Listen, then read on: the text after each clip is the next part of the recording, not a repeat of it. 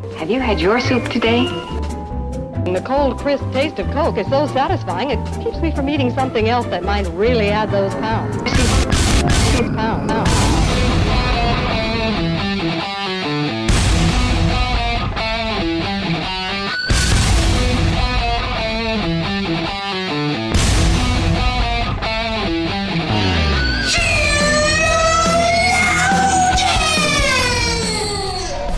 Good morning, good afternoon, good evening, wherever you are. Welcome to another episode of Sheologians.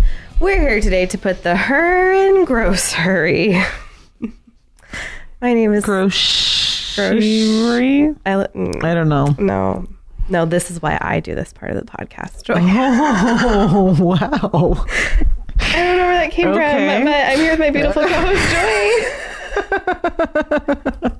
Joy. Joy, I want you to know that if you wanted to eat animal fries at midnight, I would buy them for you. If you didn't want to eat animal fries at midnight, I wouldn't judge you too much. Too much. I thought you were going to say I wouldn't buy them for you. That would have made more sense. Right. But thank you. Yeah, you're so welcome. Very predictably, I am Joy Temby. You're right. And very predictably, I'm here with my beautiful co-host Summer. And very predictably, I am also doing a food compliment. Which, what? Why? Stop. They don't know yet. Shush, Joy. Okay. Summer, this is actually inspired from a what kind of food are you quiz. Is that why you're asking me those random questions while I was wolfing down my lunch? So I took this quiz as though I was you. Okay. No. Just no. Okay. And this is what I came up with. Okay. Summer. Yep. You are like a taco. You're a little crunchy. A little spicy. And given the choice, you are full of beef. Who doesn't like tacos? What kind of person But is against you tacos? are like a taco. Thank you. No, I really appreciate that. For all those reasons. Because I did tell you. And you also always put salsa on yourself. Sorry. I was enjoying one of my famous salsa baths just the other night. And I love to smell like tomato and cilantro. Yeah. And that's why people that I'm going to be on an airplane with tonight are looking forward to my arrival. And that's great. Who's eating tacos in here? Oh, no. Oh, it's no one's eating tacos. I am like a taco. And I bathe with just picante salsa. So great. We should end this before it gets weirder. Because my brain's already going there. No, I refuse. Because when we dropped our interview with Ali Stuckey last week, our intro was so awkward because we had a real I love lamp just right. moment. That's the best way to describe it. The second that Marcus was like, okay, we're recording, and we had to do this with a camera on us. Yeah. We didn't know what to do with our faces or our anything really. Mm-mm. And so there were several, particularly I think women who have never listened to our podcast before, who were like, I really wanted to watch this, except you guys are taking really just way too long to get to the point. And I'm just like, well, that's what we do. Well, then our podcast is not for you. It really just isn't. We totally accept. We talked about this in another episode. we both listen to a lot of different podcasts. Some of them Yeah. are very well produced and they have Or like a structure. shows. They have Yeah. music. They have, and then some podcasts that I also love Yeah. are really just people talking about nothing, and then they talk about the thing that the podcast and is then they about. talk about nothing and again. then they talk about nothing. But I love it. Right. And I'm into it. And so I like both styles. Yeah. If you don't like the style where people talk about nothing and then they talk about the thing and then they talk about nothing, well, then maybe my this is advice not. is that you can fast forward. You can totally skip it. That's just- fine. I just thought it was so funny because it was like, you guys are taking too long. And I'm just like, well, I'm not in control of your podcast player. Do you think it has something to do with the fact that it was a video and people couldn't listen to it at 2 times speed? No, I think that they don't know that you can fast forward. You can move, you can scrub the video, you can move the time along yourself. I can't do that for you. Right. And it was just really funny. That it's like an interesting kind of, podcasts are so new. Yeah. Like this whole phenomenon of podcasts are just so new. And like, it's not like you're listening to radio where you're stuck with whatever they're doing. Right. Like with podcasts, you're not stuck with anything. Right. There's Like, so many. you can listen to it slower. You can listen to it faster. You But can none quite fast like forward. theologians. Because one of us bathes in tacos and the other one doesn't eat animal fries at midnight. But it's not judged for it too harshly. Right. Right. So, did I tell you that today's episode is actually my husband's fault? Oh, really? Yeah, because we were chatting one night. We talk a lot. You talk we a lot? I'm sorry. Taco latte. Ugh, Okay. fired. Anyway. Who are we? I can't even begin now. We Let's were not start going we down were that trail, yeah. speaking with once another, and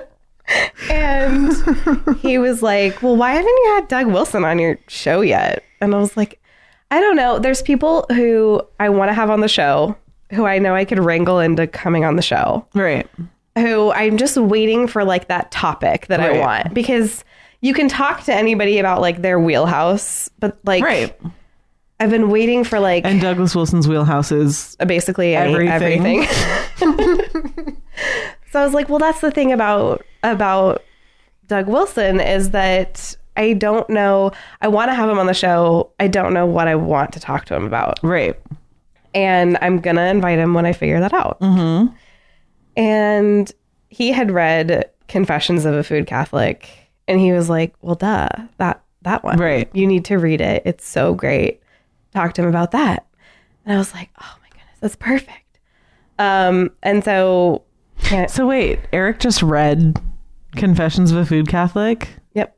And said, Just like, not because you said anything or No. just because he... no, he reads like 8 books a week because he listens to his books at work. He's got like 8 hours a day of reading and studying that he does while he's at work.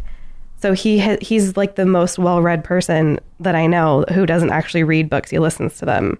Wow. But that's what he does at work. I feel like I'm learning so much about him right now. Yeah. Eric. It's why he knows so many things. He's Right. he's listening. He's at work right now listening to something. He's Right. learning something right now. It's Right. really cool. That's why I said like podcasts, this like weird world that we're in where you can listen Right. to your books and learn, and it's like Yeah. new and weird, but like he's read so many books. I will mention a book in passing where I'm like, oh, I'm working through this book. And then He's like, read it. 24 hours later, he's like, well, I listened to that book today. And I'm like, I haven't even gotten through it yet. Stop. So what you're saying is today we should just have Douglas Wilson do an audio reading Of Confessions of a Food Catholic. Yeah. Yeah. Well, Eric said he loved it and that I would love it and I should read it. So he was like, that's what you should talk to him about, because it's really interesting. It's not Super the interesting. normal thing people ask Doug Wilson about. Right. It's not like when you think of Doug Wilson, this isn't the first topic or book that's going to No. come to mind. No, yeah. And so it's different. And it's, I mean, obviously, as you can testify, a really great book. Mm-hmm. So I've actually never spoken to Doug Wilson before. Me either. How is that possible? I mean, I think I have, but it was on the radio show, maybe. I I don't know why. And I don't know if I spoke to him. Yeah. I may have just sat there. It's kind of going through a weird phase. Now I can't stop talking. Which one do you guys like better? I like where you taco latte.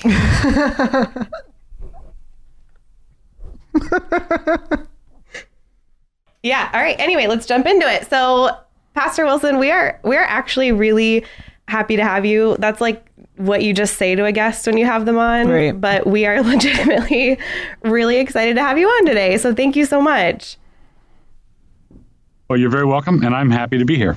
I actually met you when I was 14. You were debating my dad in Florida, and I can't tell you what the topic was, which is really sad. I think it was California. Was it California? I think so. Okay. Well, I'll take it. It was a coastal place because I know I hopped on a cruise ship like right after. A coastal place with palm trees. Yes. Yes. I got close. We were debating. Go ahead. I got close, but I think it had something. I mean, it had something to do with baptism. Let's be honest, right? Yes, it had. Well, everything has something to do with baptism. But we were debating whether Protestant churches should receive Roman Catholic baptism. Right. That was the. Yes, that's right. I really wish that I had paid more attention because it was only a couple years later that I just one random day in the kitchen in my house, my dad goes, "Hey, do you read Doug Wilson's blog?" And I was like, "Who?" And he was like, Doug Wilson, you need to read his blog. And he sent me the link, and this was about a decade ago. And so I've been reading it ever since. And so it's that weird thing where I talk to your family members pretty regularly and I read your blog regularly. So it's just very weird and strange and awkward that this is the first time I've actually spoken to you. Yes. Well, it's going well. Good. Okay, good. Thank you. I like that rating. So anyway, Confessions of a Food Catholic. I genuinely believe after reading this book that this is like the one, if people are like, well, what Doug Wilson book should I start with? Like, this is going to be the one, which is strange because I don't think most people equate Doug Wilson with talking about food issues. Right. So why don't you tell us a little bit about why you wrote the book in the first place?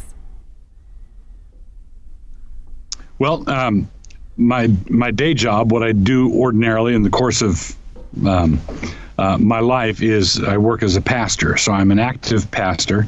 And I noticed over the years a troubling increase in food issues that were disrupting fellowship between Christians. It came up as a practical pastoral problem. So I've seen issues I've seen food issues wreck families. I've seen it disturb peace of congregations or relationships within a congregation. And I started seeing sort of troubling recurring issues come up just as a pastor. And when a pastor starts seeing trouble in the congregation among his people, one of the things he should do is say, what does the Bible teach about this? And start addressing it. So I began to address it on my blog, and not surprisingly, when I wrote about food issues, I would often get very strident pushback, indicating to me that there really is an issue here. We have to talk about this.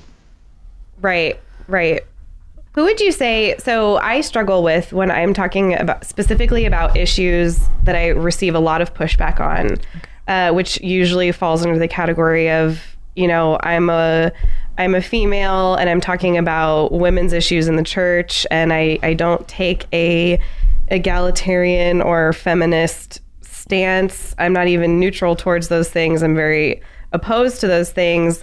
And so I find myself making a lot of caveats and a lot of qualifications because the people that I want to reach, it's not even that we have common ground. We're very on oppositional ground. And so what I loved about, especially the beginning of the book, was that you made caveats and qualifications for who this book was for. in what was actually a very edifying way. And so who would you say you wrote the book for, and who did you not write the book for? I did not write the book. I'll start with that. I did not write the book for people whose taste buds gravitate in a different direction than mine do, or whose training to appreciate certain foods would be different than my training would be, or their training and experience can vary from mine. So I did not write the book to be imperialistic about any food issues, whatever.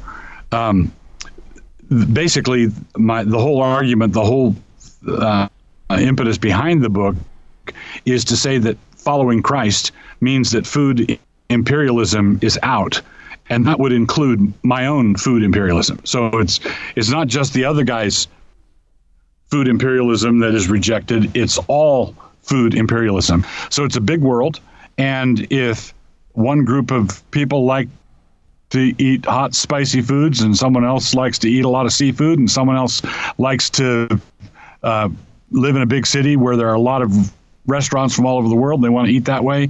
And if someone else in Nebraska wants to feed their kids peanut butter sandwiches with Skippy peanut butter, all of that is absolutely fine with me, provided they can all come to the table of the Lord in peace together. So, so this is not like a food snob book. The title is Confessions of a Food Catholic. I think that we ought to instill food Catholicity, meaning that we ought to leave our brother alone, leave others alone. Don't be strident about food issues at all. So I did not write the book in order to get people to join my food gang. I did write the book for people who are trapped themselves in food guilt issues, either food guilt or food atonement issues. They're trying to get right with God or get rid of their feeling of self-condemnation through what they put in their mouth, or someone who has a loved one or a close friend who is struggling with that. So basically, I wrote this book for those in food bondage or in relationship with someone who's in food bondage, and I didn't write it for someone who likes different stuff than I like. Right. How do you think you can tell if you are in that food bondage? Like if you are eating food according to a desire to want to assuage some kind of guilt that you're not properly dealing with, how can you recognize that in yourself? Well, this might seem, simplistic, but I'll answer it with, if you go into the doctor and you say, my elbow hurts. If he said, well, how do you know if your elbow hurts?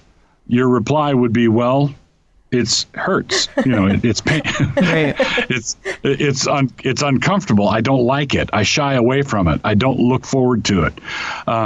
So when I think about, I know of a situation where a woman, when she thought about eating the bread at the Lord's Supper, she would just get almost physically ill because of the gluten that was in the bread.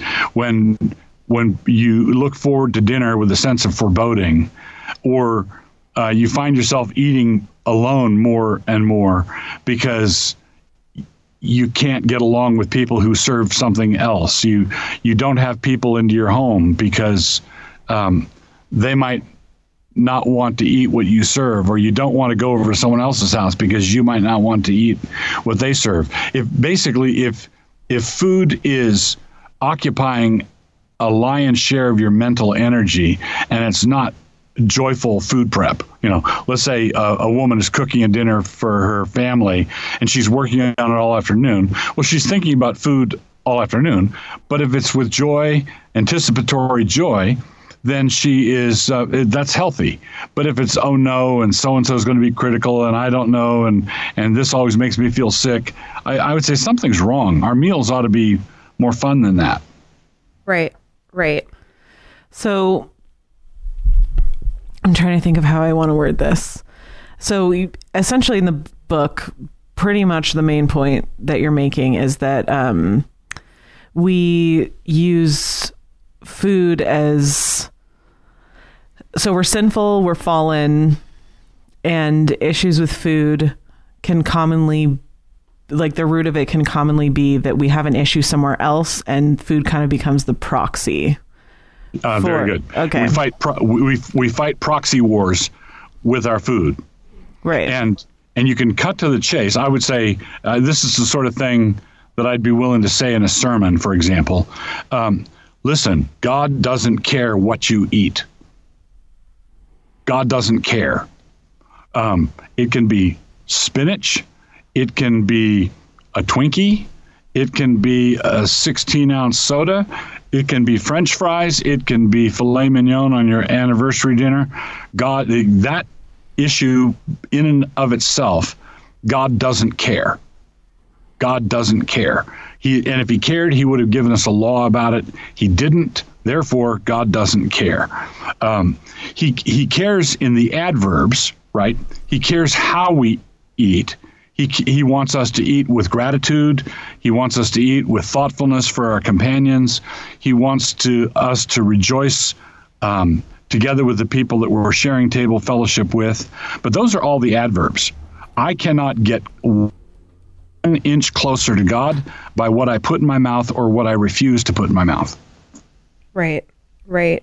So would you say, you said something in the book about how with where our culture is at, and this was like really interesting to me, with where our culture is at, we're in this sexually perverse baby killing culture that is hyper preoccupied with food.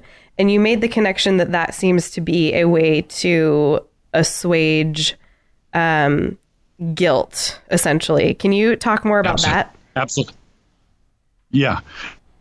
That's a crucial point. So when you look at a country as wicked as ours is currently being, 50, 60 million children and counting have been executed. We have solemnized sodomite unions. We are chasing and persecuting anybody who objects. We are given over to wickedness. Okay, now. And we're told explicitly in the New Testament that we're to look at Sodom and Gomorrah and places like that, remembering what God did to them. We are under judgment. And because we're created in the image of God, we know that we're under judgment. But also, because we're created in the image of God, we have a deep need to be righteous, right? So one of our creational attributes is that we need to be righteous. We need to be considered to be righteous. We need to be in the right. And yet we are intolerably wicked. So what do we do? Well, we pick some arbitrary issue, turn it into a moralistic crusade, and we demand that everybody else get on board with us with this moralistic crusade. That's what the whole climate change thing is. That's what recycling your garbage is. That's what environmentalism is. It's a way for people. It's a way for people who live immoral, skanky lives to feel righteous. That's what they're doing. They're compensating. The whole thing is compensatory.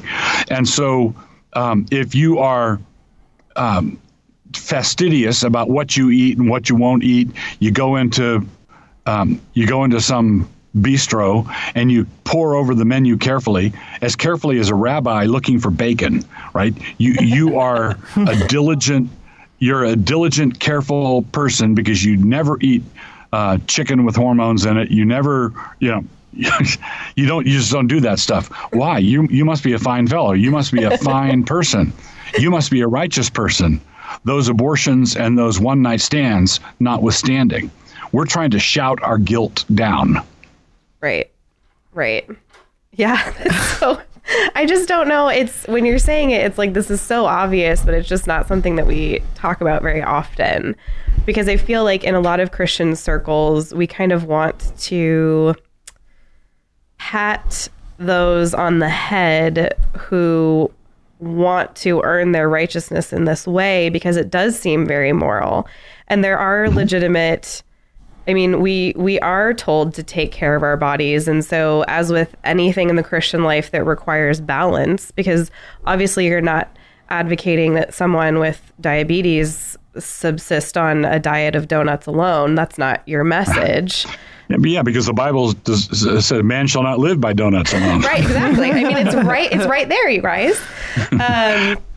At least if you're reading the King James. But even there's an important distinction I would want to make. When people say, well, we're supposed to take care of our bodies. Well, yes, we are within limits, within general good stewardship limits.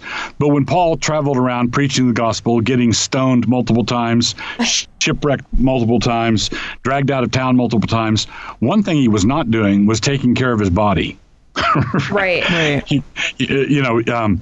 Our body is an instrument. It's a tool, and it's supposed to wear out. We're supposed to spend ourselves in the service of God. Now, we're not supposed to spend ourselves in the service of crack cocaine, right? We're not supposed to give ourselves over to various forms of dissipation, like alcohol or drugs or the gourmands, like the ancient Romans who would stuff themselves and then go out into the vomitorium and throw it all up. And, we're not supposed to abuse our bodies that way.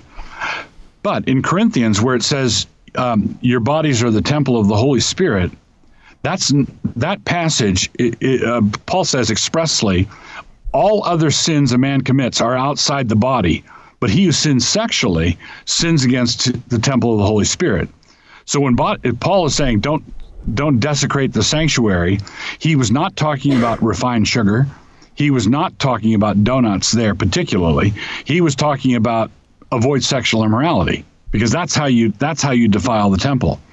I do think you can argue for good stewardship and getting your annual checkup and not eating a crazy out of whack imbalanced diet. I think there's a biblical argument from the stewardship passages in Proverbs, but we're only supposed to keep our body in tune because it's an instrument that is supposed to be dented and used and used up.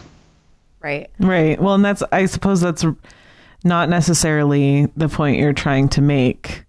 Like, this book really isn't for the reasonable person who is just considering their health and, I feel better when I eat this.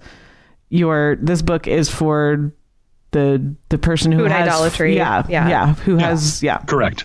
Well, and I've heard your daughters say what you just said a lot in reference to motherhood and how we should use our bodies that way. And it's such a countercultural message that I don't think we hear enough of, even from our pulpits, because I think even in our churches, there's a concept of, you need to protect your body and it's a temple and all of these things. But that message of, well, yes, be a good steward, but you should be expending what God has given you for the sake of the kingdom it's largely missing at this point. Right.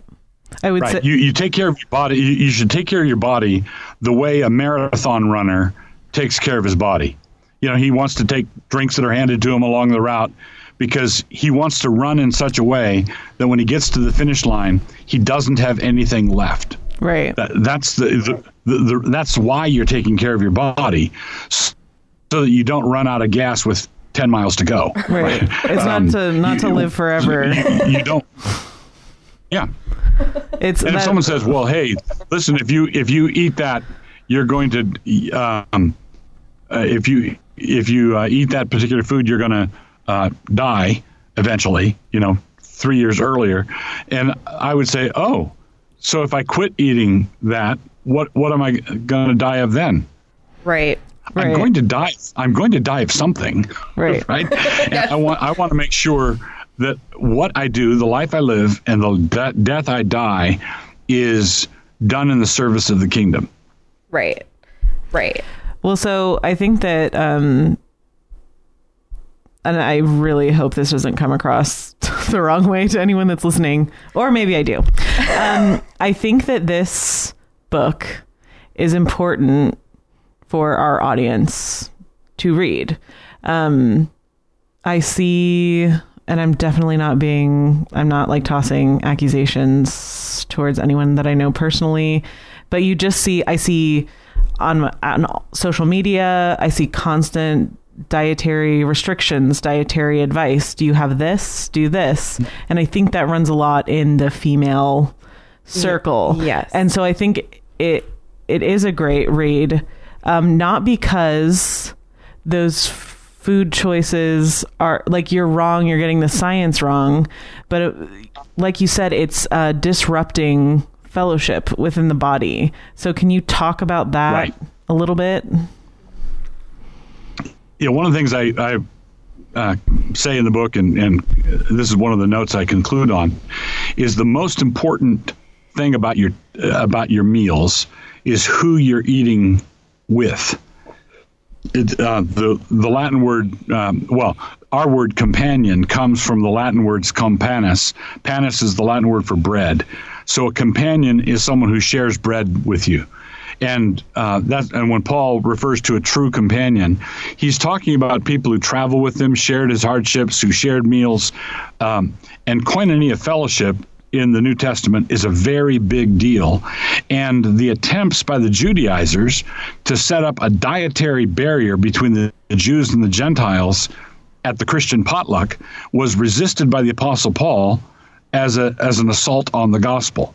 So we should be very jealous of those who would disrupt table fellowship. It matters far more that you're able to laugh and tell a joke and share fellowship across the table with someone. And God doesn't care what really is what's on your plate. Really, it's are you cultivating fellowship with the believers? Is this a spiritual endeavor? Who you're eating with? And if you start making detailed regulations, aside from, if you invite, let me just throw in the obvious exceptions. If you invite someone over to your house for dinner and one of their family is desperately allergic to peanuts, and you've got peanuts in the food you serve them, and you're all going to spend the rest of the evening down at the ER because that person swells up. Of course, those sorts of things we know how to take we take those things in stride, and not serving that person peanuts is part of loving them. Right. It's part of good fellowship. But when everybody shows up at the dinner table with a list of 58 quasi allergenic foods that they can't eat, and if I eat this, I might feel a tad wonky 2 days later. Look, we ought not to be throwing those sorts of barriers up. If you want to invite someone over, if you want to show hospitality, which is a very big deal in the New Testament, if you want to show hospitality, that is a difficult enough challenge. That's hard enough without having everybody putting in special menu items beforehand. Right. What would you say to the person that says, but I can't give up my list of things that I need you to leave out of my fellowship meal? Like, I can't let go of it because I need them.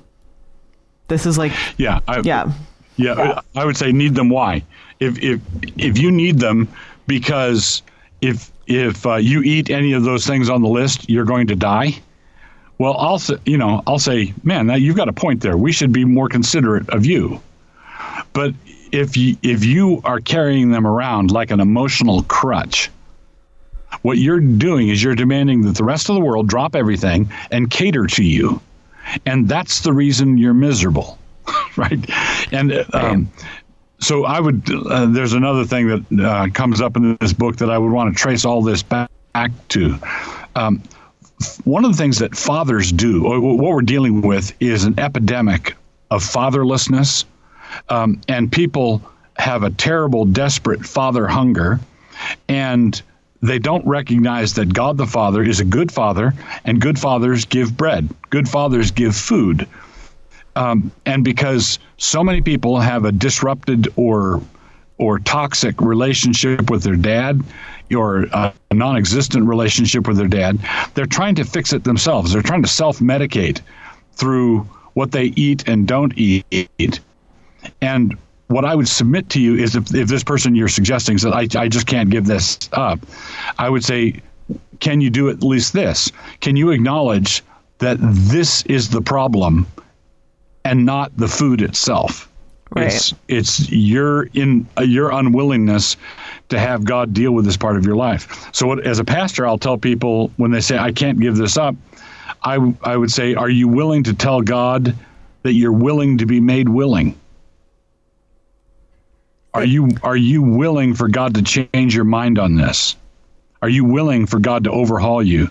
Are you willing to say, God, do what it takes? I know this is messed up. I know that I'm not happy at meals. I know that my meals are with people I love are disrupted all the time. And I know the problem is probably me. God, would you do what it takes to fix me? Are you willing to say that? Right. What a difficult prayer, right? Yeah. I mean, if you're not willing to let go, Yeah. I mean, we've all prayed that prayer in some area. Please just do it for me. And then you sort of brace yourself for like, okay, here we go. It's that moment that you ask God for more patience and you realize what's about to happen. Right. Yeah. Right. There's two kinds of prayers that Christians are reluctant to pray. The first kind is we're reluctant to pray because we know that the answer is no.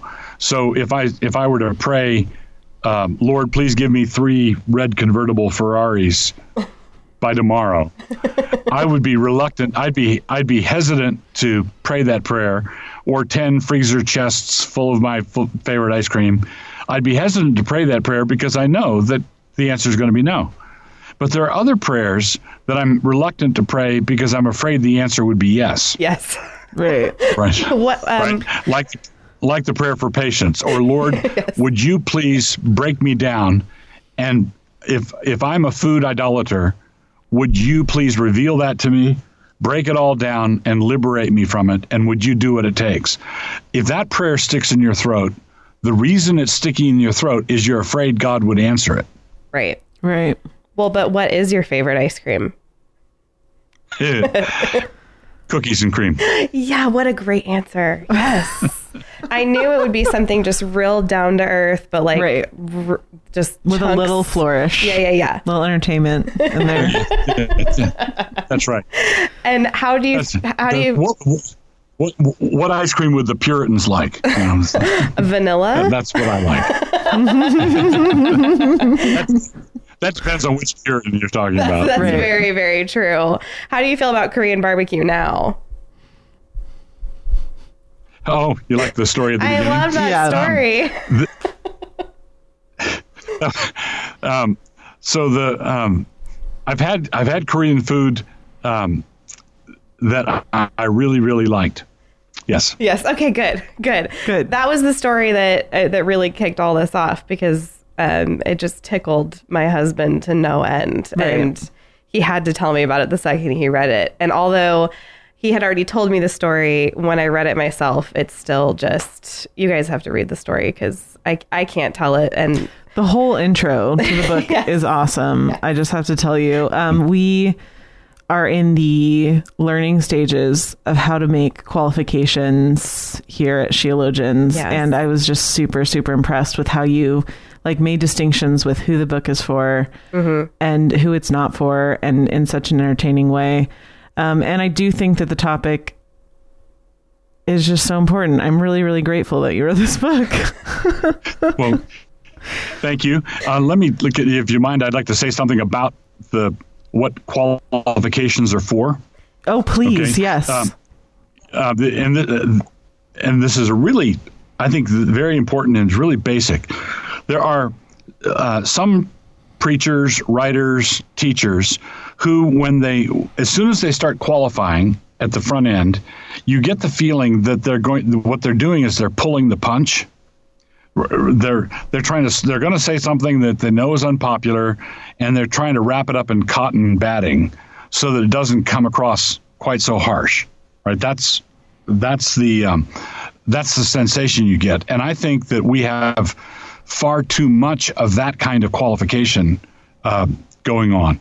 The other kind of qualification, and the qualifications I try to put in blog posts, or let's say I'm writing a blog post and I know that the topic is going to be a stinker, right?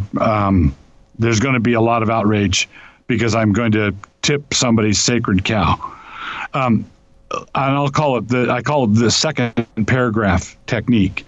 So I'll put a second paragraph in there that anticipates a bunch of the objections that are going to be thrown at me when people get to the stinker part. Right. And what I'm doing is I'm not trying to soften my initial punch. What I'm doing is preparing a counter punch. So I write the blog post. I put the qualification in there. Some people go up like a sheet of flame because of the stuff I say later, and they say, "You're saying this. You're saying that all women are stupid," or you're saying, something like that. And what I'm doing in the second paragraph is preparing my counterpunch, where I would come back replying to them, "No, I'm not saying that women are stupid." If I'm writing on feminism, if you take note of what I said in the second paragraph here, I said, "Do not think that I'm about to say that women are stupid." Right? I've prepared a counterpunch. So the qualifications are not there because we're becoming lovers, not fighters. The qualifications should be there to make us more effective fighters. I can't even tell you how much I needed to hear that. Yeah. Totally. Heather might be able to tell you how much I've needed to hear that, but it's very true. I think that, and I'm not going to take us off on another topic, but just the emotionalism that is the absolute linchpin upon which evangelicalism currently turns. It's really difficult at times to not want to soften your punch, but it's something that is hard to do. It's hard to do gracefully, and it's hard not to kind of follow the trend of just living in a place of qualification and waffling. And that's obviously not what we should be doing. And it's not what we want to do. But I really do think that especially the first part of this book is just like a masterclass in how to do that well and Absolutely. do it clearly. And I just really, really appreciated it. Well, Thank you. I'm glad. Yeah. I have a question for both of you. Oh, okay. Is this a fun question? It is a fun question. I mean, for me, I think it is. Oh, great. As long as it's fun for you, Joy. What is your favorite flavor combination? So what I'm looking for are like two things that pair well together, and they're your favorite thing that do that. Okay. Don't ladies first me. I need a second. Okay. So there are a lot of them. Okay. You can say as many as you want. I am into this. All right. I would say my favorite is probably steak and butter. Oh, that's brilliant. Classic, but timelessly true. Now, you might have to steal some of the butter from the potatoes. Sure. Right? Sure. Nobody. People look at you funny when you put butter on your steak, but fortunately, your potatoes are right there, and you can put butter on the potatoes. And one of the things I admire about potatoes, and I've admired the wisdom of God in how He made potatoes for some time, is potatoes are magnificent in retaining heat. Potatoes retain heat like nobody's business. And so you put the butter on the potatoes, you eat some of the steak, you eat the potatoes, and there's a bunch of butter left on the plate, and dipping the remainder of your steak in that butter, that's just the best. That's true. And as you're saying that, I realized, can I go with two? I'll be fast. Sure, just that's two. fine. Okay. Bacon. I'm totally into food pairing, so I know you are. Just go for it. I know you are. I think bacon and eggs is hard to beat. I mean, I like to put my scrambled eggs like on top of my bacon and use my bacon as like a bacon spoon. Right. As the utensil. I've never told anybody that before. God gave it all to you in that moment. Yes. He was like, you don't even need a plate or a fork just or bacon, anything. Bacon spoon. And then the other is I really like coffee with a tiny piece of dark chocolate. Like that There you go. that does it for me. That's great. What about Super you? simple. What's yours? I think my favorite is goat cheese and beets. What? And I had it today for lunch. I mean, not just that, but it was in a salad. Joy. I know. I'm surprised nobody mentioned dipping Oreos in mustard. Yeah, I mean, with Joy's palate, that would be totally possible. I like earthy things, guys. Yeah. Okay. Well, no judgment. But I don't feel that I have any sort of like morality that's connected to them. As long as you don't do that. I accept that it's weird. Yeah. Okay. Well, Doug. I like coffee just paired with nothing. I know. Is that okay? It's fine, I guess, and I'll try not to judge you for it. Okay. Doug Wilson, I am so thankful for you. Your daughters are just, you and Nancy will talk about like the worth of pouring into your children and the fruit that it bears down the line. And I have been a recipient of what you guys have sown from reading your daughter's books and your son's books. And now I'm getting to know Heather, and they've just been such a crazy blessing to me. I am so glad that my dad can debate you and also recommend reading your blog at the same time. And we're just so grateful down here for the work that you guys do. And I just thank you so much for taking time out for us. Yeah, absolutely. You're very welcome. I'm very grateful for my kids, and we think a lot of you guys. You guys are the best. Oh, thanks so much, Thanks. Doug. All right, we're going to let you go. So we will talk to you later. All right. God bless. All right, you too. Bye. Bye. Okay, so obviously, I think I loved what just happened. I love it. But of course, an interview does not do a book justice. No, but I just think that the things that he brought up in regards to culture and how there's really a lot for a book this size. There's really a lot that extends out to other topics. It kind of goes into like the lawful, not profitable discussion. Right. Like the point is that we're not recording this in an attempt to say this is about you. Right. If you're listening, this is about you. Right. But what I think we are trying to accomplish here is that you should get the book and read it. It's really good. I highly recommend it. Whether it's about you or not. Yeah, I don't feel like, I think that there are precepts and foundational ideas in the book that will apply to each and every sinner in some way, even if it doesn't have to do with food. Yeah. And it helped me be more introspective. Like, do I do this? And help me think through, is this something that I do? Because I think we all do it in small ways. If nothing else for me, it was, I don't have a lot of confidence in cooking because it's just not something I'm great at. And it really encouraged me to think of cooking as a way to bless my family. Right. And to remove it from being about how well I can cook.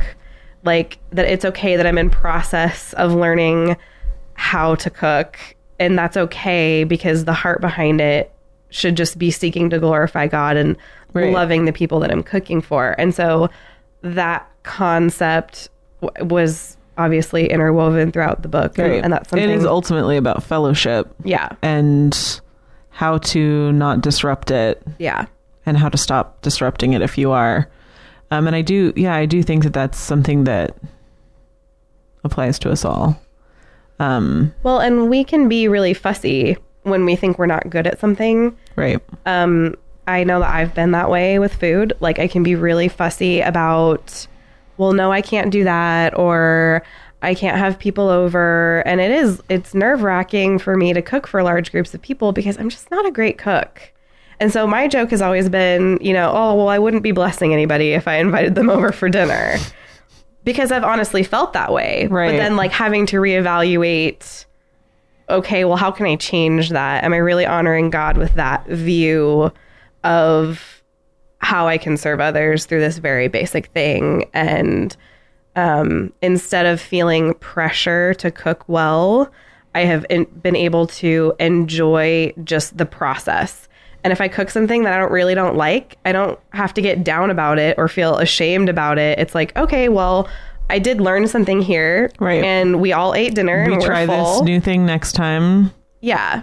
And so it just helped me And then all of a sudden you're into cooking. That's how it happens, just so you know. Is that how it happens? Yeah. I don't know. When you learn little tricks and things like that. I tried to make a mug cake the other night. Okay. I didn't tell you about it because essentially what came out of the microwave was, I imagine about as appetizing as this carpet right here, with the same texture.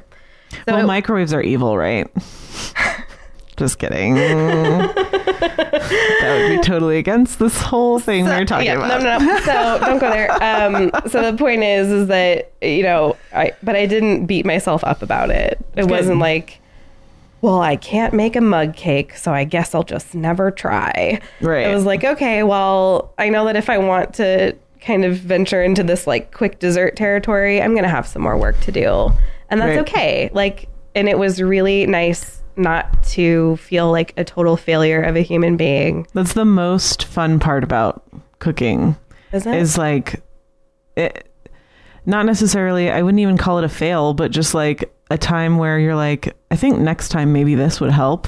And then Right. then you cook something else and the next time this could help. And then all of a Right. sudden, these little things and you're like, oh, now I want to try this. And then there's Right. like, it's just, cooking is great. Yep. The fruit of it can be fellowship very easily. Yes. And so I think I'm like struggling for if I want to even like share this, but Share it. so like I am that person that has to pray to God. Like, you might have to do this. Right. You might have to take this away. Right. There's a lot of things. There's a lot of reasons why I enjoyed this book, and I don't. There's a lot of things in this book I don't think I'm struggling with, or don't struggle with.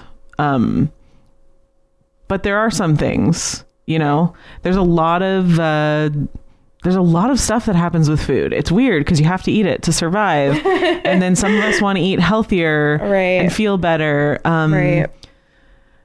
I don't know. It's Yeah. just I'm just so glad that he put it that way. That's an even better answer than I could have possibly imagined that he would give to that question. And I know there's a whole community of moms who we stress about how our kids eat. Right. To the point where feeding our kids becomes not just a chore, but like a task that is insurmountable. Well, or it indicates how good of a parent you are and how Right. much you love your kids. Right. There's just, I don't think this is a ladies' topic. No. But women tend to prepare food more. Sure. If you have kids, you prepare food all day long, chances are. So many chicken nuggets. And women tend to be the more like hospitable. They have people into their home, Right. that kind of thing. Right. So I do think that if you can get this book, Yeah. you should. Yeah.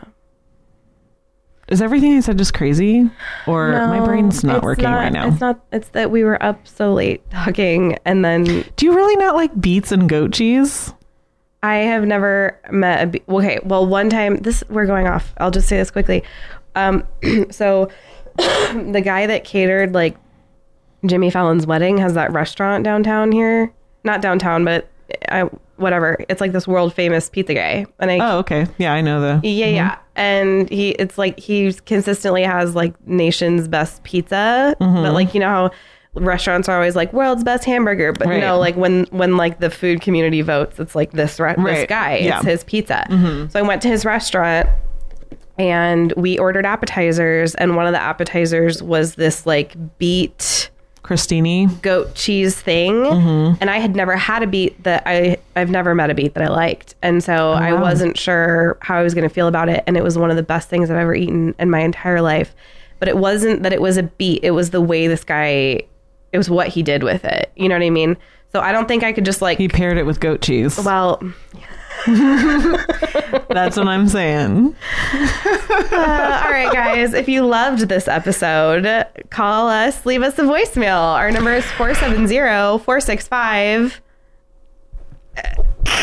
Oh my gosh, I'm so bad at this. I thought we were done with this. No, we're not done. We're never done with this. Where 470. I know you were the last person. 465. I have. Hold on. 0475. 0475. 470-465-0475. And you can go to patreon.com/sheologians. Please don't turn this off yet, because Patreon has new things that we can do that we're doing with you guys. So if you want access to this stuff, you have to go to patreon.com/sheologians. What kind of stuff is it? They basically allow you to make it kind of like a mashup between a Facebook and an Instagram feed, and you can do like live videos, and you can all that kind of stuff. So I'm just going to stay busy letting people know, like, this is what we're doing. This is what I'm reading right now. I'm going to start a cooking show. I'm going to start a cooking show. And it's going to be on patreon.com/sheologians. And I'm going to wear a beet apron, and it's just going to be fabulous. And you can only get it. Do you remember earlier when I insinuated that you take salsa baths? Did that happen? That happened. That's so weird. And I loved every second of it.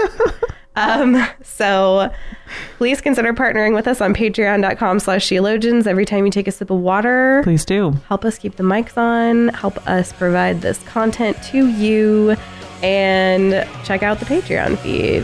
That's it for this week. Leave us a voicemail. Okay, bye. Bye.